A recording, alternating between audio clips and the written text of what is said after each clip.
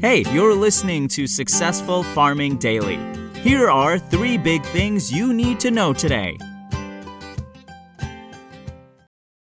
It's Friday, November 25th. Our first big thing is, grain and soybean markets were closed overnight for the Thanksgiving holiday. Trading today will open at 8:30 a.m. and will close early at 12:05 p.m. according to the CME Group. Next up, ethanol output jumped and inventories climbed in the week that ended on November 18th, according to data from the Energy Information Administration. Production of the biofuel increased to an average 1.041 million barrels a day last week, the EIA said in a report. That's up from 1.011 million barrels the previous week. In the Midwest, by far the biggest producing region, output rose to an average of 981,000 barrels per day from 954,000 barrels the previous week, the agency said.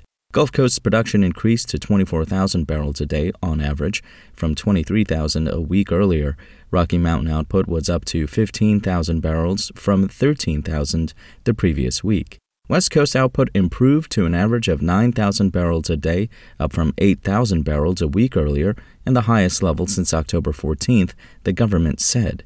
East Coast producers posted the only week-over-week decline as production fell to 12,000 barrels per day from 13,000 a week earlier. Ethanol inventories also rose, reaching 22.829 million barrels in the 7 days through November 18th. That's up from 21.298 million barrels a week earlier and the highest amount in storage since October 21st, the EIA said in its report.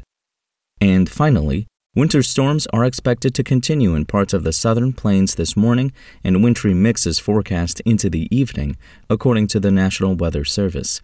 A winter storm warning is in effect for eastern New Mexico into West Texas near the Panhandle, NWS maps show.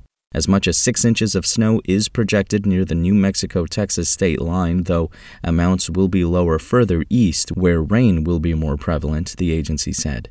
People with travel plans on Friday and Saturday should consider making alternative arrangements, as hazardous travel conditions are expected, especially within the winter storm warning, the NWS said. In eastern Indiana and western Ohio, meanwhile, winds are expected to increase this weekend, with gusts of up to 40 miles per hour possible, the agency said. Thanks for listening. Follow more news on agriculture.com.